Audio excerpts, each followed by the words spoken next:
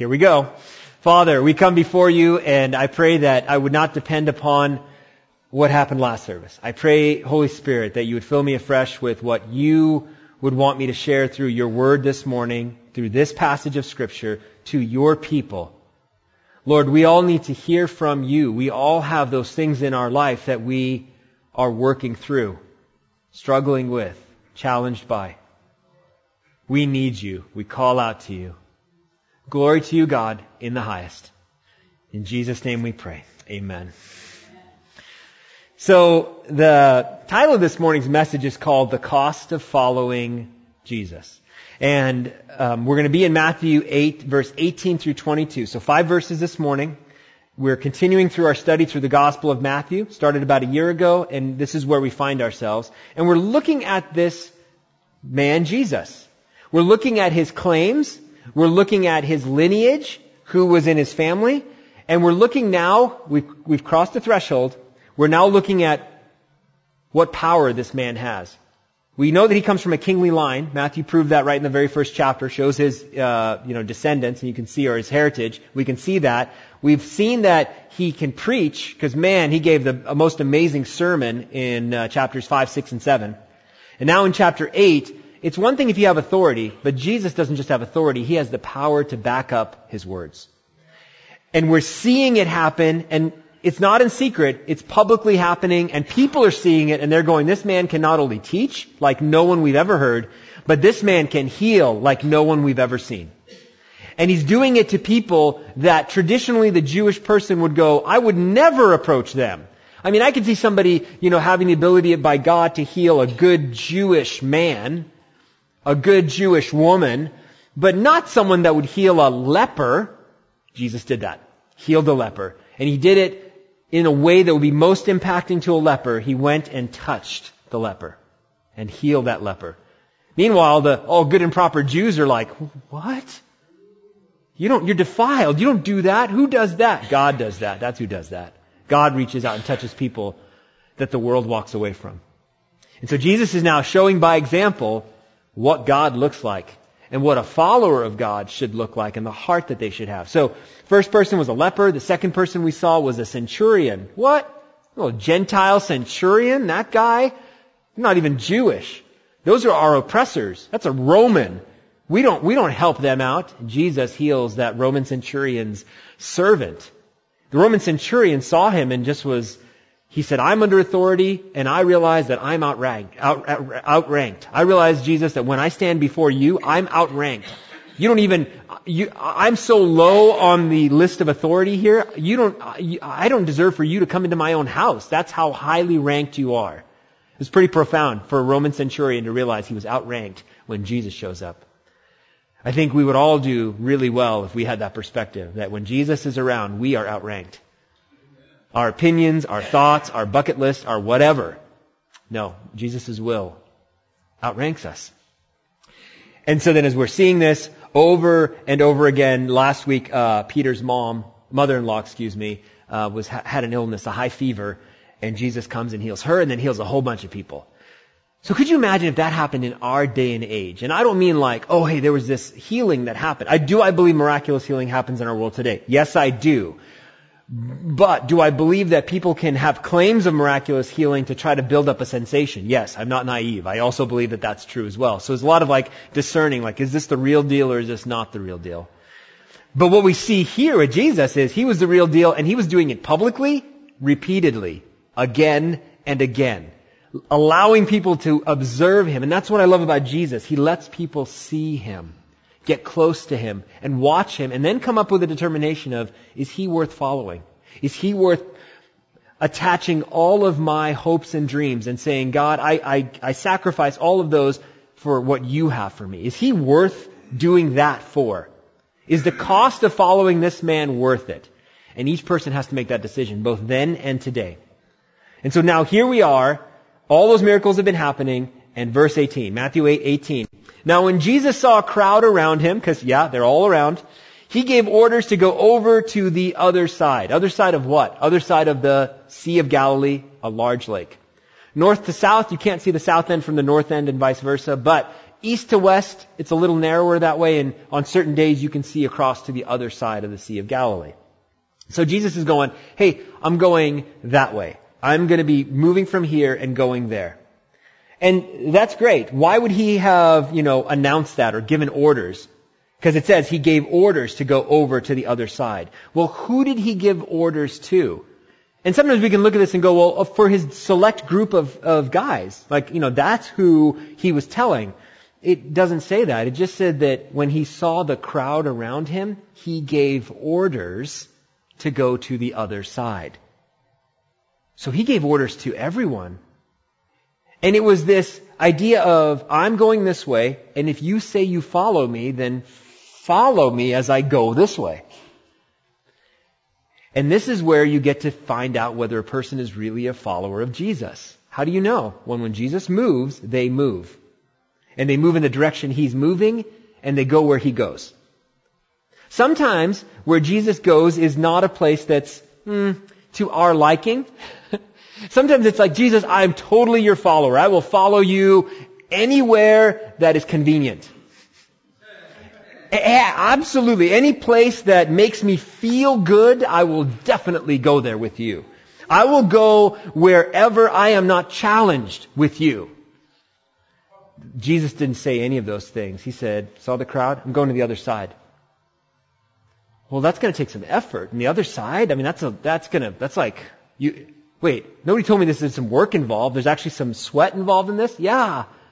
You can't follow unless you move, right? This is all like standard logic stuff. You can't follow unless you're moving with who you're following. And we must understand that Jesus is on the move. He takes us. And where does he take us? To places that will bring him glory to the Father, and bring us the things that we so deeply look for, that deep fulfillment in our life, because we're being used the way God has created us to be. Now, all of these things are happening, and people are having to now make a decision. That very first verse puts you at a decision point. Jesus said he's going someplace, and he's ordered you to follow after him, if you truly say you're a follower of his. If somebody's not a follower, they're like, well, you can't order me because I'm not under your authority. I don't recognize your authority. But anybody that says that they're a follower of his and then here's an order. See, I think some Christians, some followers of Jesus, they don't like it when Jesus actually tells them to do stuff. They want buddy Jesus. They want socially acceptable Jesus. They want the Jesus that never challenges me. That isn't the Jesus of the Bible. That is not the real Jesus. The real Jesus outranks you and will tell you what you should do. Where's my choice? You have a choice to follow what he tells you to do or not. And we're not called at that point to get into this long discussion with Jesus if we truly understand that he is speaking to us. So in all of these things, going over to the other side, there was going to be a challenge for some folks. And we need to realize this as believers. If you're a Christian, here's the thing. You are going to be on the move. You are going to be moving from one position to another position in your life. For some here, you understand this very well because it was very recent. Moving from the kingdom of darkness to the kingdom of light. Why? Because Jesus is leading you out. He came and he got you where you were in the dark. And he said, come follow me. Where are we going? We're walking towards the light. Come with me. So yes, of course, to get out of prison, you have to walk out the door. And Jesus comes into the prison, opens the door from the inside and says, come on out. I'm in here with you. Now let's walk out. You don't have to stay in this prison in your life. You can walk out. The sad thing is some people sit in the prison with the door wide open. And they keep going, I can't do it. I can't do it. You can't do what? The door's open. But you've gotten very comfortable with your prison. You've gotten very comfortable with your pain and your suffering. And even with an open door, you still sit there while Jesus says, follow me. Is there a cost to following Jesus? Yeah. You leave darkness behind and you walk towards light. Well, that doesn't sound bad. No, it's not bad. That's actually great. You can leave a life of sin behind and live a life of holiness. You're moving away from sin and you're moving towards holiness. You're moving away from death, spiritual death, and you're walking in spiritual light. These are all good ways that Jesus leads us and follows us. But it doesn't mean that when you go that way, it's easy. I will follow Jesus as long as it is easy. Tell that to his disciples. Tell that to the 12 that followed after him. Tell that to the many others after that followed after him. And look at their lives. If you don't even look at their lives, look at Jesus' life and say, following Jesus is easy. He went to the cross for doing nothing wrong. So should you and I be so surprised when we have challenges in life and all we're doing is what we believe and what we read to be right in God's Word? Should we be so shocked? No, we shouldn't be shocked. And so, when you have a large gathering of people, as Jesus was now starting to have, can you imagine in a modern day and age what that would be like? Like, he would be blowing up all the social networks. People would be pulling out their phones and taking pictures and videos, sadly, unfortunately, in vertical mode, when you really should shoot a video in landscape. Please, don't shoot videos straight up and down. That's not the way a video should be shot. But anyway, so they've got their cameras and they're shooting Jesus and they're going look at this healing that's happened and look at that, and they're posting it and they're telling all their friends. And then those friends are spreading it out. Well, maybe in our day and age that's what it would look like, but in their day and age, their social network was, I'll be right back. And they would run and go tell somebody. And then go, you have got to see this guy. And he would come. They would come. And they would see. And they would go, and they would go tell other people. And so that's how this coming and going of people was starting to grow. Jesus was becoming very, very famous. And as all of this fame is coming, fame of one person can draw lots of other people. Or recognition of one person can draw lots of other people. Think about this. If you've ever been to a church that has been growing and comes into maybe a level of very dramatic growth. God just happens to be blessing it. A lot of people are drawn towards that, and not everybody has the right motivation as to why they go. Some people are I just want to go someplace that's not small. I just have to say this. What if Jesus is walking towards what's small? Oh, I get it. I actually am making choices on what I want rather than what God wants. Yeah, sometimes that's the case. It's really important for us to ask the why question. Why do I choose what I choose? For people that come to church, it's why do you come to XYZ church? Why? And you have to have a moment of honesty with yourself where you go, why am I doing this? Well, I'm doing it because, that guy that I really like is going there. So that's what you're following after. I'm really going there because I've kind of had a low point in my life and I hear that going to church is a good thing. Knowing Jesus is an amazing thing. Going to church, you can go to church for decades and it not change your life. You can follow Jesus and it will radically change your life. I think sometimes people will substitute church with Jesus. And they do the church things, if you will, but they don't have a relationship with the Savior. And so they go to what's comfortable, to what's comfortable, to what's comfortable. If you were here earlier at pre-service, I talked about how sometimes we want a hyper-specialized group that fits us, right? For me, I said this earlier, because I'm Indian, I can't believe Humboldt County doesn't have a 40s men's Indian Bible study. Come on, I need people from my homeland so we can talk and we can understand each other and the issues that we had growing up Jim, look around. You live in Humboldt County. God called you here, therefore God will provide what He thinks is right for you. And you have a choice to accept what God has provided or reject it because you don't think it's specific enough for your tastes. Who made you God, Jim? Again, why do we make some of the decisions we make? Why do we get frustrated by certain things and God's I chose that for you and you've rejected it because you didn't think it suited you? Well, that means we're telling Jesus, you know what, I know best what's best for me. You don't know what's best. King Jesus, Lord, Master, you don't know what's best. Wow. That's a contradiction in phrase right there, right? So, I just want to encourage you here. When Jesus calls you, sometimes you may not wrap your head around it. It may not make sense as to why this. I do look at Humboldt County. I even look at our church Telios, and there's times family members of mine will ask, okay, how many Indian families are there in Arcata? And I go, I could probably count them on one hand, I think. I'm sure there's a couple doctors out there, and, right, we're hitting all the stereotypes right now, right? It's okay. I'm alright. I can make Indian jokes. So, but, it's that idea where they're just how do you survive? And I go, just great, because Jesus is there. I think sometimes we think it has to be a certain way. And you know why? Here's why. Here's why.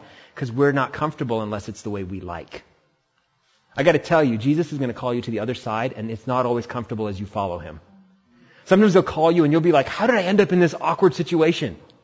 Because Jesus is right next to you. You follow him as he takes you there. We live in a culture, I've noticed more and more recently, that people don't like awkward situations, and they'll vocalize it. I was a month ago, I was in a cabin with junior high kids, and I was one of the leaders in the cabin, and we had cabin talks with these junior high boys, and they had awesome conversations. And there was something, I got to a point where the conversation was building, and we got to the point where I asked them a slightly deeper question. And it was along the lines of, what are those things that you've been wondering about God? Like those times where you thought he might have failed you, or you were like, God, do you care about me? Any of you guys ever have that kind of thought? And I'm asking junior high boys. And I've built up enough trust with them that I felt that was an appropriate moment to have that question.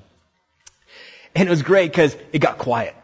Because they had no problem talking about baseball and talking about, girls weren't an issue at that point, which I was thankful for, but they're just talking about, just boy stuff. It was just fine. And then I talked about, what about Jesus? What about God? What about those times he doesn't make sense to you? What do you think about that, guys? Quiet. Crickets, right? And then one of the boys was like, awkward silence. And I said, yeah? I said, you know what? That happens a lot in life, guys. And don't be afraid of that when that happens. And I wanted them to understand, it's okay for things to be awkward. Just because things are awkward doesn't mean it's wrong. It just means you're not comfortable. That's what awkward means.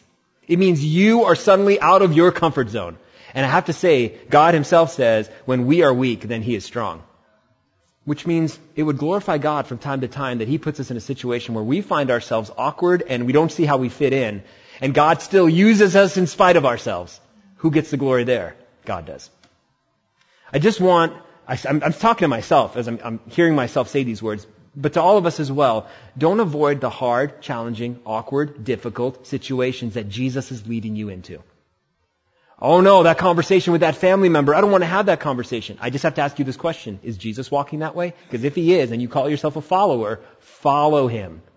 He will open up the door of conversation. He will give you the words at the right moment, but you're not going to know it until you follow him. Don't avoid the awkward things. If you're a Christian, you're going to have some awkward situations in life. I think about one where Paul was teaching, and he was teaching late into the night, and there was this young kid, and he was sitting up on some high, elevated position, and he fell asleep, and he fell and he died. Awkward, man. Awkward. Person dies in your Bible study. You don't think that's awkward? You think that's normal? You're weird. Seriously, that's awkward. That's awkward. If somebody was here all of a sudden and you fell, I would think, we're probably going to talk about that one for a while, years to come. Remember the time Jim taught so much a guy died while he was teaching? Awkward, right? We can look in the Bible. There's plenty of awkward situations in the Bible where people are just going, Philip, he's out there and he's like, why am I standing out here? And an Ethiopian goes by in a chariot. And he's just like, oh, I should run after that guy in the chariot, God? What? This doesn't make any sense. He doesn't know me, I don't know him, and I'm going to run after a chariot? That man didn't know Jesus. He was looking at the book of Isaiah, the scroll of Isaiah, and all of a sudden he looks over in his chariot and he sees a guy, a Jewish man, running. Jogging was not a thing back then, right? And so he's like, what are you reading? Isaiah, but how can I understand it if no one tells me? He goes, I could talk to you about that. Jump in my chariot. He tells him about it. He talks about a saving relationship with Jesus. He talks about what Jesus said about remembering him in communion, which we'll do at the end of service, and baptism. And then this Ethiopian man says, what keeps me? He sees a body of water as a chariot goes by and goes, what keeps me from being baptized?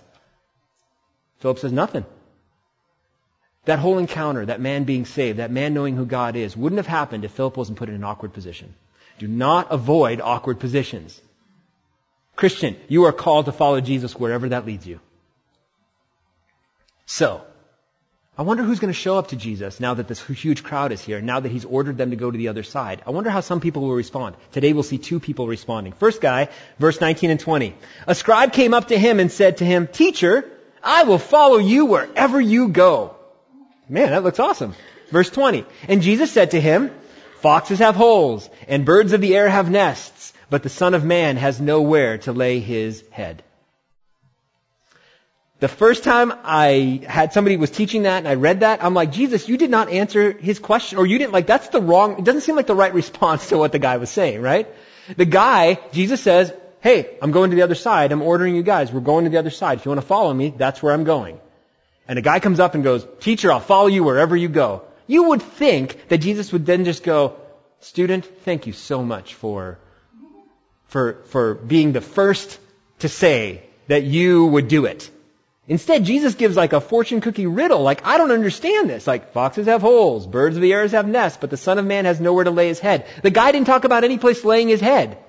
It's almost like there's two different conversations happening here, but they aren't. Jesus can see into a person's heart.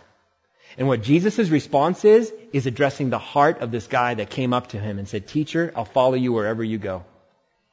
See, not everyone that comes up and says, I will follow Jesus, really wants to follow Jesus. They want to follow what's comfortable. They want to follow things on their terms. And I know, like, as I'm starting to talk about this, you may go, man, you're getting really hard on this scribe. No, because Jesus addressed him a certain way, because Jesus had insight into this man's life. First of all, we'll look at how the scribe addressed him. The word he used, teacher. Didaskalos. Didaskalos is the word for teacher.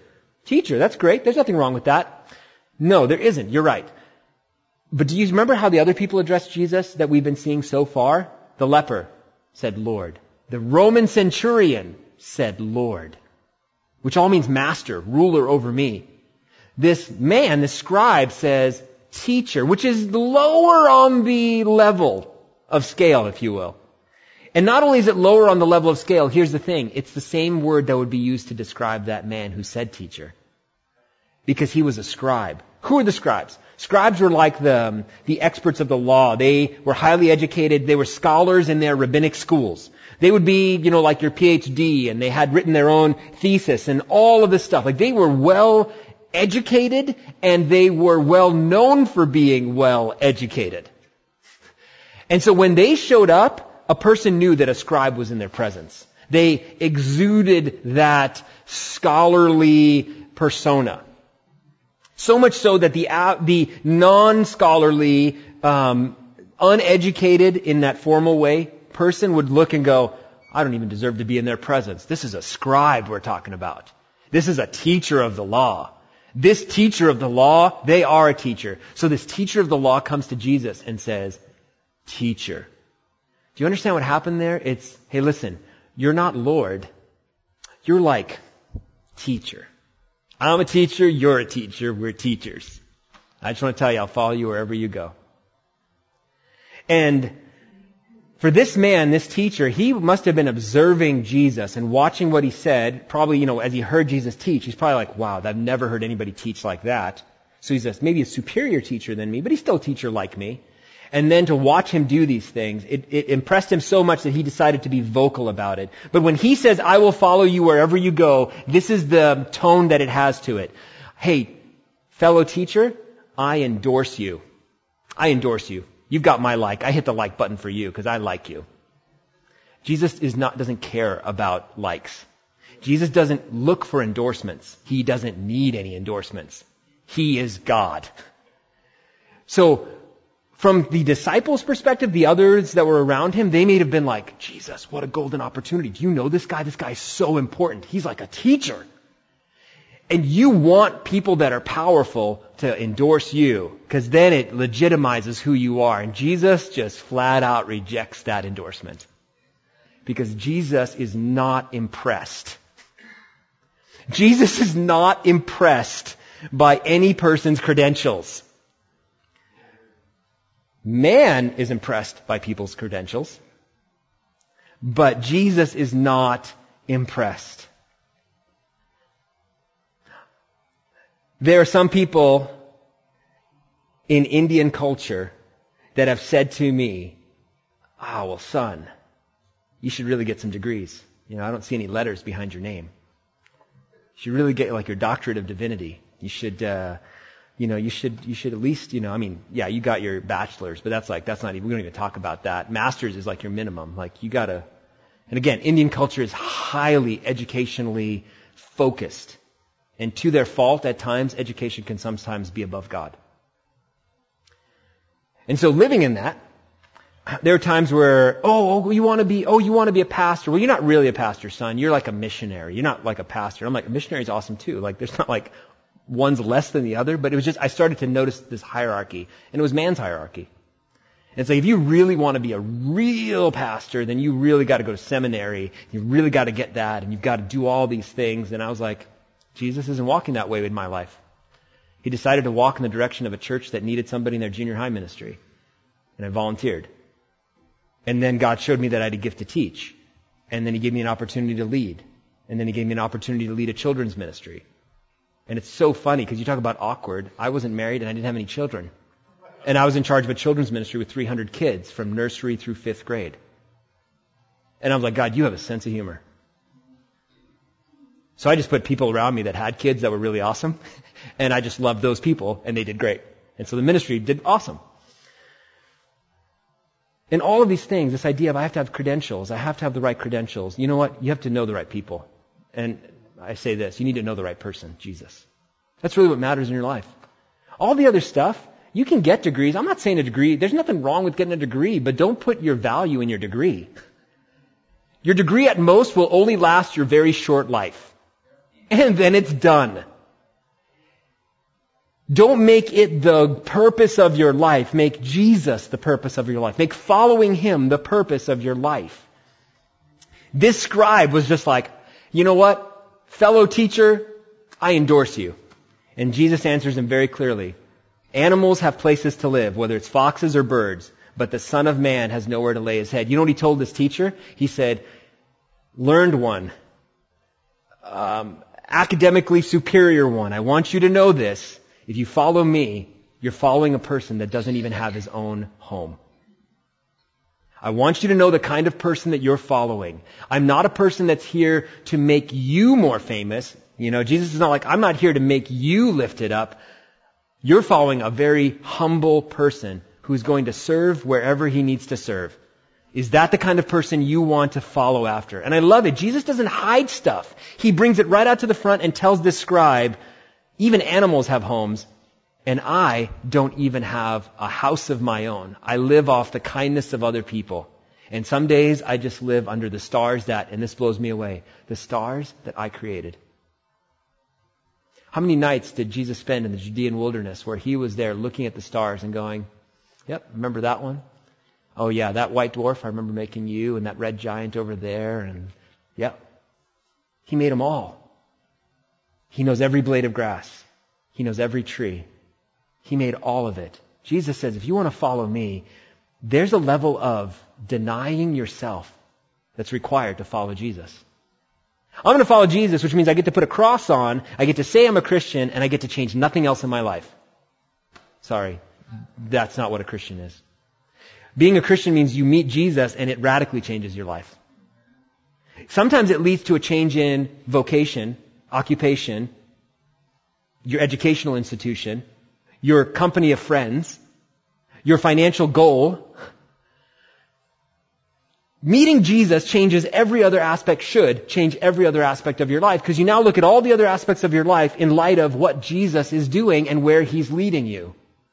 He comes first, everything else follows after Him. So this guy here, when he said, I will follow you, wrong motivations. He was motivated for something other than a life of sacrifice, at least when he came to Jesus. And so Jesus loved this scribe so much that He just cut to the chase.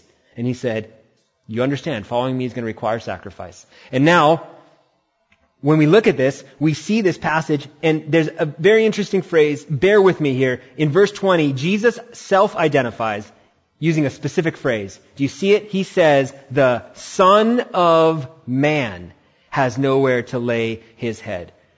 And we look at that very simply as 3 English words, Son of Man. Yes, He is a human being. He walked with people. You could touch Him. You could hear Him speak. He left footprints. Like, He was a human being and He was 100% God. I don't know how that percentage works. My little mind can't comprehend that, but I believe it to be true because the Scripture says it.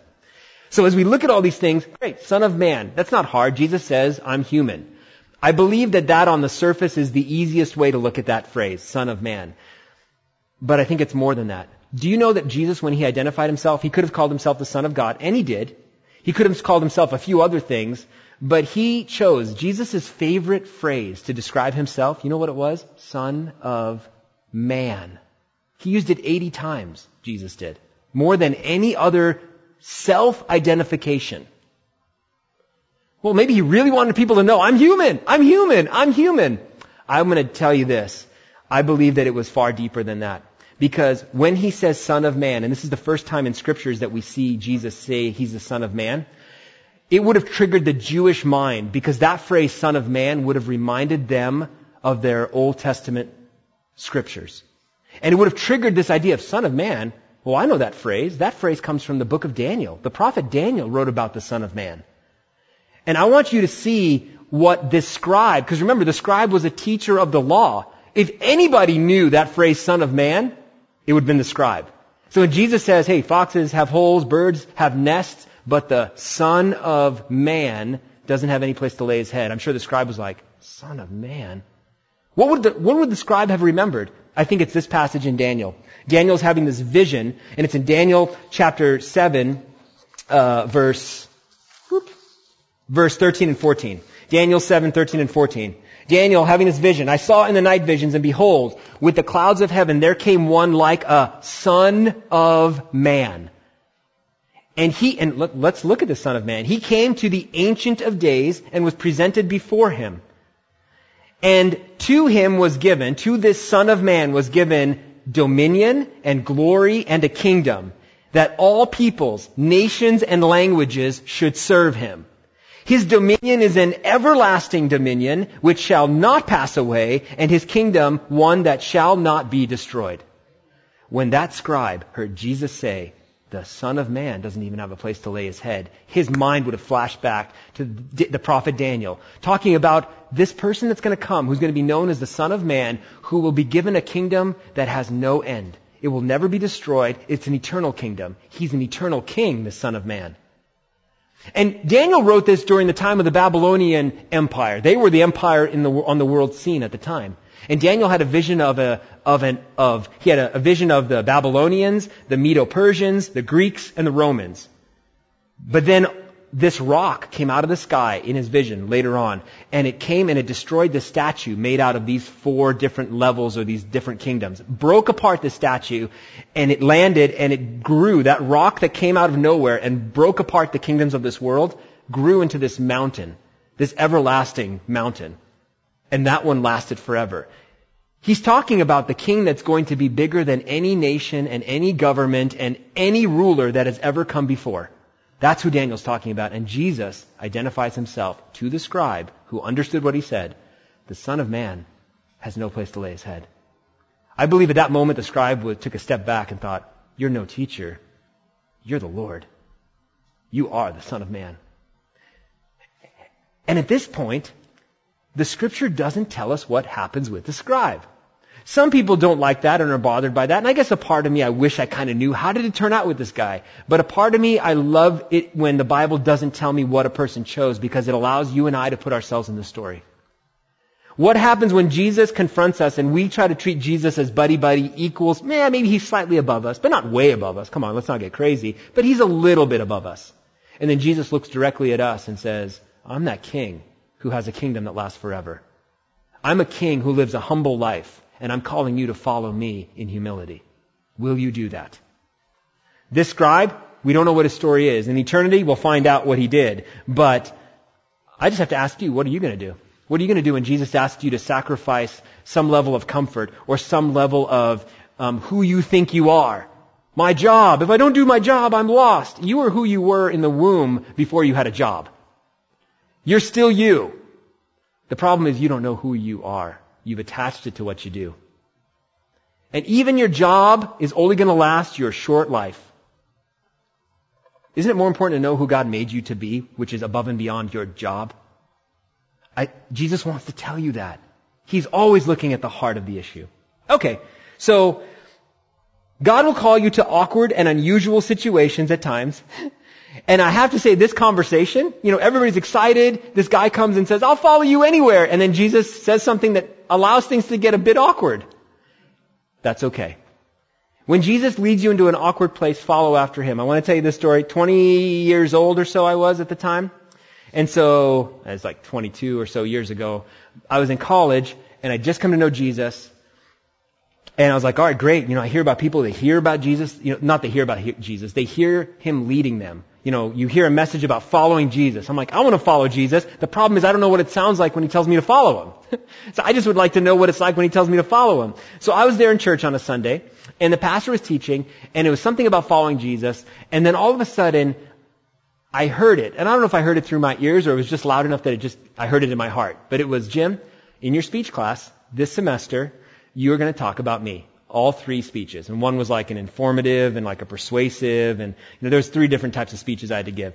And so I'm sitting in church and like this thought is so loud in my heart. Jim, this is what you're going to do in speech class this semester. It's a new semester. And I think I was thinking like, Lord, how do I follow you? In speech, Jim, you're going to be talking about me, all 3 of your speeches. I remember going, no. And now I'm sitting in church right now, and I'm sure this happens to you too. The pastor's teaching, but then you've checked out in this sense because something that was said has triggered a thought in your heart. And now you're kind of there thinking about this and you're having a conversation with God. I'm okay with that and I'm not offended. I understand that happens at times. I was in church and I'm just like, Meanwhile, I'm not listening to what the pastor's saying, and all you see is me going, I'm having an internal issue going on here. It had nothing to do with what he was saying. It had to do with me telling Jesus, I see where you're calling me, and I don't want to go there. I don't want to do that. And Jesus said, I'm still calling you. This is the way I'm going, and I'm not changing my direction. Follow me. And remember that very first speech, and you have to understand this. I was terrified of public speaking. I wasn't a public speaker. I was afraid of it. And so that brought fear to me. The class itself, I was afraid of the speech class just generally speaking. Now I'm going to talk about my faith in speech class. And so there I was in the first speech, it was why I'm a Christian. That was what I shared in speech class. And so you're supposed to share for like 5 minutes. Great. So I'm there and I'm just like sitting in class. I'm all like, and I'm looking at the clock and I'm like, how many more people? It's like, okay, there are like 3 people in front of me. They're going to go like 5 minutes each. I got 15 minutes. I was like, my body was rebelling. Like I had jitters and everything. Like it was weird. Like I was on drugs or something is what what it might have stuff looked like. And so I'm just like, I got to burn off this excess nervousness. So I got up and I told somebody at the door like, hey, I'll be back in like 10 minutes. And I went for a run around the campus. I just was like, I'm just going to run. And I had my watch. I was like, I was just like, my body was rebelling, and I'm like, we're doing this. I was talking to myself. I'm like, Jim, shut up. You're doing this. We are doing this thing because Jesus is telling us to do this. Do it. I don't want to do it. Stop. You're whining. We're doing this thing. And so I'm running around campus and I'm looking. I'm like, all right, I get back at 12 minutes from when I left. I'm like, perfect. Like 3 more minutes left in the last person, catch my breath, and we're doing this thing. And I get there and I get to the door of the class and all the faces are looking at the door because these other people went short. And so I'm like, and they're like, oh, Mr. Thomas, so you've decided to actually join us for class. I was like, yeah, I just went for a run, so okay. So then I come and I'm like, and now I'm winded. And the Lord was like, you're exactly where I want you to be. You're at the end of yourself. When you are weak, then I am strong. Now I can work in you. This whole time, you had too much of you in this. You need to get yourself out of the way. Just show up, Jim. Just show up and let me work. And so there I am, like, why I'm a Christian. And I started to share, and I have to tell you this. It was recorded because it was part of, like, you watch a recording afterwards, and I wish I could find that VHS tape at some place. I don't know. I know, right? You're old. Yeah, okay.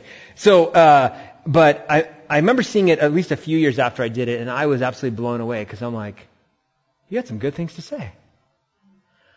And I got there and I started talking, and I have to tell you, I stopped thinking about the fact that I was tired. I actually stopped thinking about the words that I was saying, as crazy as that sounds. What was going on inside it was just me going, Lord, is this going to be okay? And God's like, I got this. Meanwhile, I'm still talking. But there's this other side conversation where I'm like, God, I don't know, like, help me. And I realized, oh, that's what I needed to do this whole time. I needed to stop overthinking it, and I just needed to ask him to help me. And as I did that, he helped me. And then my second speech was about him, and my third speech was persuasive. It's why you should be a Christian. So it started out with the first speech as to why I am, and I forget what the second one was. I think it was the proof that Jesus is God or something light like that in speech class. And then the third one was why you should be a Christian. That was the first time that I ever proclaimed the gospel outside of junior high ministry at my church, was in my college speech class. And I have to tell you, it was awkward in this sense. It brought up some awkwardness between a few people. People who weren't excited about the fact that now they realize I'm a Christian. Because once you start there, they know where you stand, right? But here's the other thing I noticed. There's people that came towards me. I remember a young lady came towards me and was just like, hey, thank you so much for sharing. I'm a Christian too, and I'm so glad that there's another Christian in this class. And I was like, that's cool. You're a Christian? I didn't know that. Okay, cool. All right, now I know. It takes someone to start. And if Jesus is leading you in a direction to be the example where you go, there's no one else here, then you just follow Jesus and you just do it. Even if it's awkward, even if you don't understand and you're panicked, ask God for peace and then tell yourself to shut up and just do it. There's a lot of times you got to tell yourself to stop it because you and I are being ridiculous. We're like children. They're like, I can't do it. And it's like, calm down. Take a breath and realize God is God over everything. And just follow Him. So, this phrase, the Son of Man, I want to show you a verse, and this is just to help you as you read the Bible. If you ever see the phrase Son of Man, I want you to think about replacing those words, because we see it in English a certain way, but remember, the Jewish mind would have seen it a little differently. So, look at this verse, Mark 10:45, very famous verse, or well known. For even the Son of Man came not to be served, but to serve, and to give His life as a ransom for many. Okay, it's a powerful verse. But what if we exchange the word Son of Man with the ones we said the Jewish mind would have understood? Here's what that verse might look like. For even the eternal King who rules over the eternal kingdom came not to be served, but to serve, to give His life as a ransom for many. Do you understand how profound that is? He's a king, and this king who has the everlasting kingdom said, I came to earth not to expect people to serve me. I, the king, came to earth expecting to serve people. And not just to serve them, I, the king, have come so that I can give my life. Kingly blood will be given. A kingly life will be given for people who are lost in sin. It's profound. Every time Jesus says it, the 80 times He says it in the scriptures there, and if I could just remember to replace it with that, I think it would have so much more depth as I'm reading, going, that's powerful, Jesus. You are the king. And so as we look at all these things and all these things that have been said, it will be challenging as we follow after Jesus. Salvation, sometimes, people give their life to Jesus and they're like, I want to ask Jesus into my heart. Praise the Lord. Well, it's free in this sense. That salvation was paid for by Jesus on the cross. Discipleship, following Jesus, what is that going to cost you? Look at what Billy Graham said. Billy Graham has this quote and it's just very powerful. Billy Graham said, salvation is free, but discipleship costs everything we have. Everything. Everything. If you want to follow Jesus, it's not like, it's a side thing that I've got. My primary thing is to just make my life the most comfortable, easy, and satisfying life for myself. Sorry. The Christian's life is one where we follow Jesus, and it will cost you everything you have. In other words, you take your hopes and your dreams, you take your bucket list, your aspirations, you take all of that stuff and you go, Jesus, here it is. I give this all to you. And you know what you're going to find? Jesus is just going to go, thank you. That's what I was looking for, was a heart willing to give me everything. And this is what I've noticed. He doesn't take everything necessarily. There's times where He's like, no, I still want you to have that job. Or I still want you to do this thing in your life. Like, I'm not here giving Jesus everything doesn't necessarily mean He's saying, I want you to sell all your earthly possessions and go live in Africa. But we in our mind can go, that's the thing it's almost like we think God wants to punish us. If I follow Jesus, He's going to make my life miserable. No. If you follow Jesus, you're going to be fulfilled in a way nothing else will fulfill you. So, we talked about one person. We talked about the scribe. Was there another person that showed up? Yes. Verse 21 and 22. Look at this other one. This guy's a disciple. He follows after Jesus. And he says this, Lord, let me first go and bury my father. And Jesus said to him, follow me and leave the dead to bury their own dead. First time I heard that, I was like, harsh. That's a harsh thing for you to say, Jesus. Like the poor guy's dad just died, and you're asking, and then I got this weird image in my head of like his dead dad going, not dead yet, and he gets a shovel and he starts digging a hole, and then rolls himself into it, and then buries himself. That's what happens in some Bible studies. My mind just kind of wanders. So I'm looking at this just going, there's a general like, Jesus, you're a bit harsh, I think, towards this guy. Until we look at it a little closer, because Jesus, again, knows his heart, this person who came to him and said, I've got to bury my dad. First, let's look at how this guy addresses Jesus. Verse 21, Lord. Is that good? That's great. That's great. Lord, master over everything. Awesome. He started out good. Lord. And then the next few words, not good. Master, Lord, God over everything, let me first. Sorry, those words don't go together. You don't say master and then say let me first.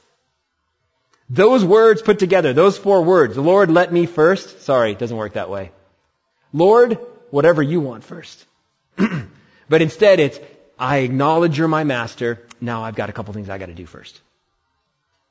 Well, Jim, come on. It's a reasonable thing, isn't it? Jesus says he's going to the other side of this lake. Shouldn't he at least inform him, Jesus, I really want to follow you. There's just something I got to take care of at home. My dead dad, right? We would all go, that seems reasonable. Except his dad wasn't dead. That phrase, bury my father, you know what that means? It's this idea, I try to think of a modern version of that phrase, and maybe this is the best I can come up with. Here it is. You know what? God, totally gonna follow you right after I retire. So maybe we can replace in our modern vernacular, bury my father with once I retire. Or whatever your mile marker thing is in your life where you think falsely that you'll suddenly be all freed up to serve God. Because I got to tell you, that's an illusion. You will always have something that needs to be done.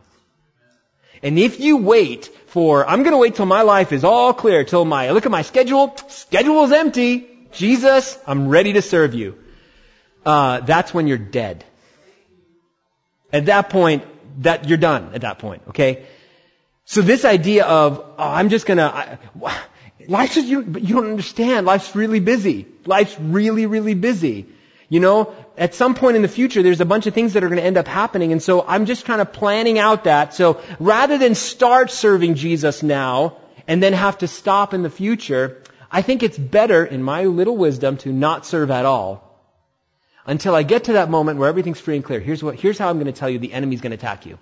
He's going to give you opportunities to stay busy. How long? The rest of your life. Because if your logic is, once my life clears out, then I'll follow Jesus, the enemy it's really easy for him to figure out a way to put you on the sidelines for the rest of your life. He'll just keep giving you stuff to do. Because there will always be stuff to do. See, this idea of following Jesus, Jesus didn't say, hey guys, sort some stuff out and then come follow me. It's follow me. What's understood? Now. That applies to today. We can all have I've got to bury my father excuse. All of us can.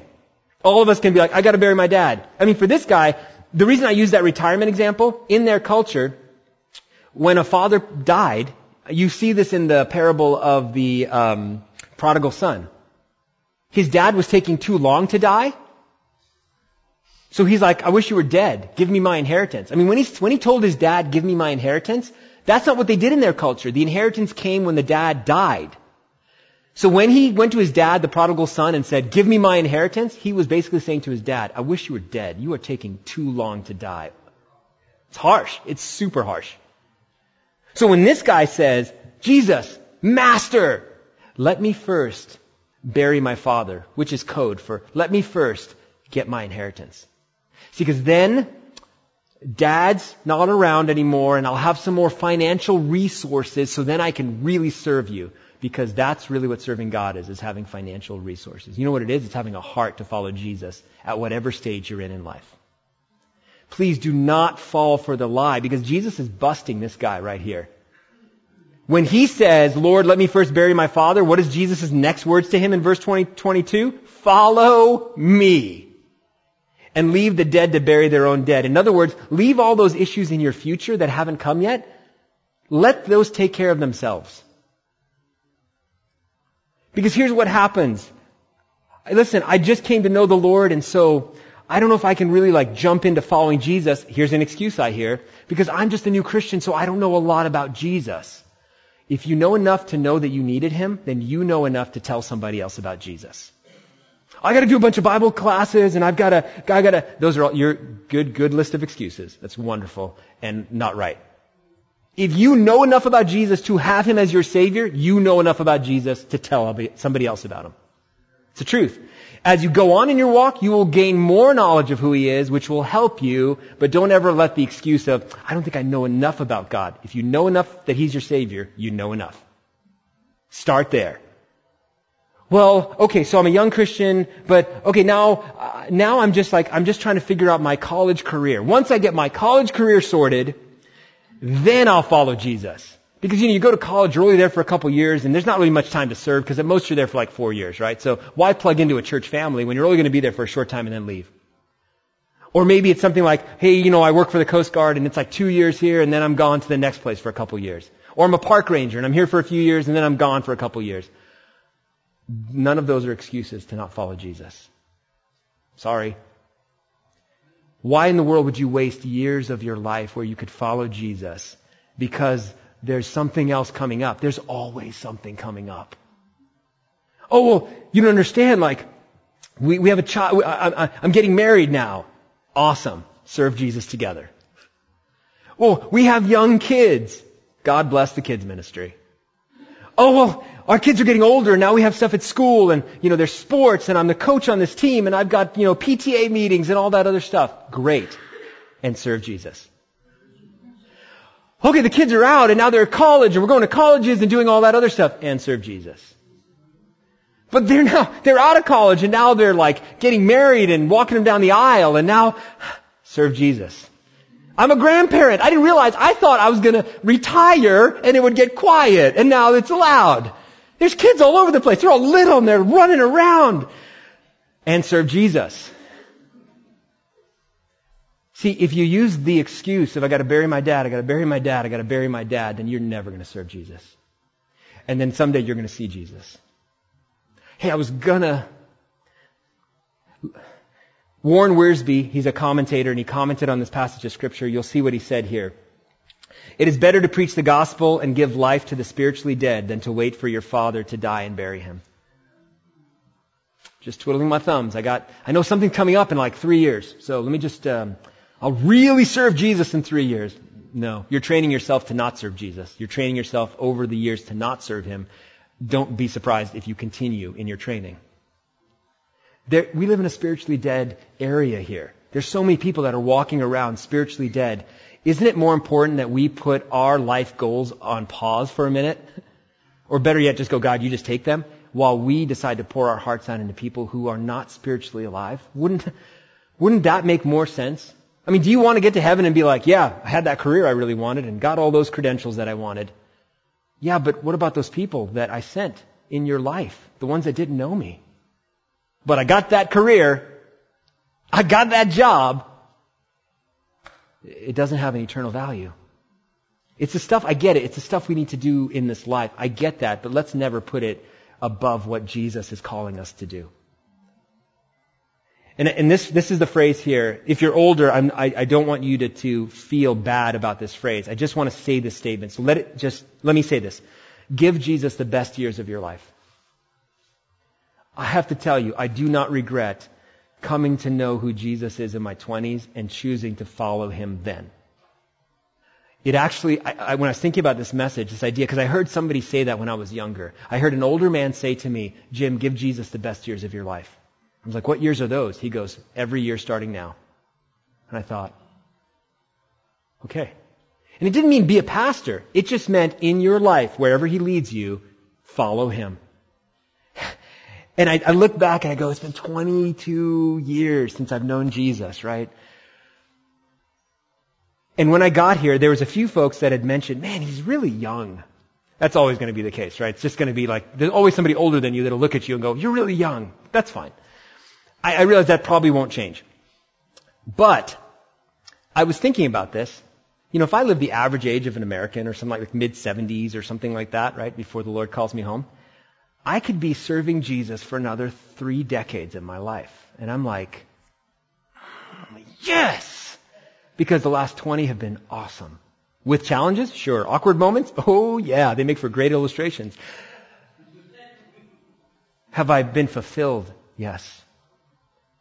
And there's still more to come? Oh man, I can't wait. You should have that enthusiasm, because following Jesus is not a chore or a burden, it's a joy. You want to know who you really are? You'll know it when you follow Jesus. When should you start? Well, give Him the best years of your life, which is now until you see Him face to face. Last quote. Worship team's coming up right now. This man is F.B. Meyer. He comments on scriptures, and he said this: do not mourn about the grave of the past. Leave it, and enter the life of resurrection and ascension. Stop looking at your past and going, oh, the glory days. You remember back when we were serving Jesus? You remember when it was, okay, it's good to remember how God had worked in the past, but that is the past. And Jesus, when He's walking, He's not walking backwards. He's walking forwards. And so leave your past and walk forward with Jesus, onward and upward, not backwards and down. Jesus is calling each of us to follow Him. So, as I say this prayer here, the ushers are going to pass around the communion elements. If you would just hold the bread and hold the juice, and then when we're done singing the song, I'll come up, we'll pray, and we'll take them together. So, let's remember Jesus.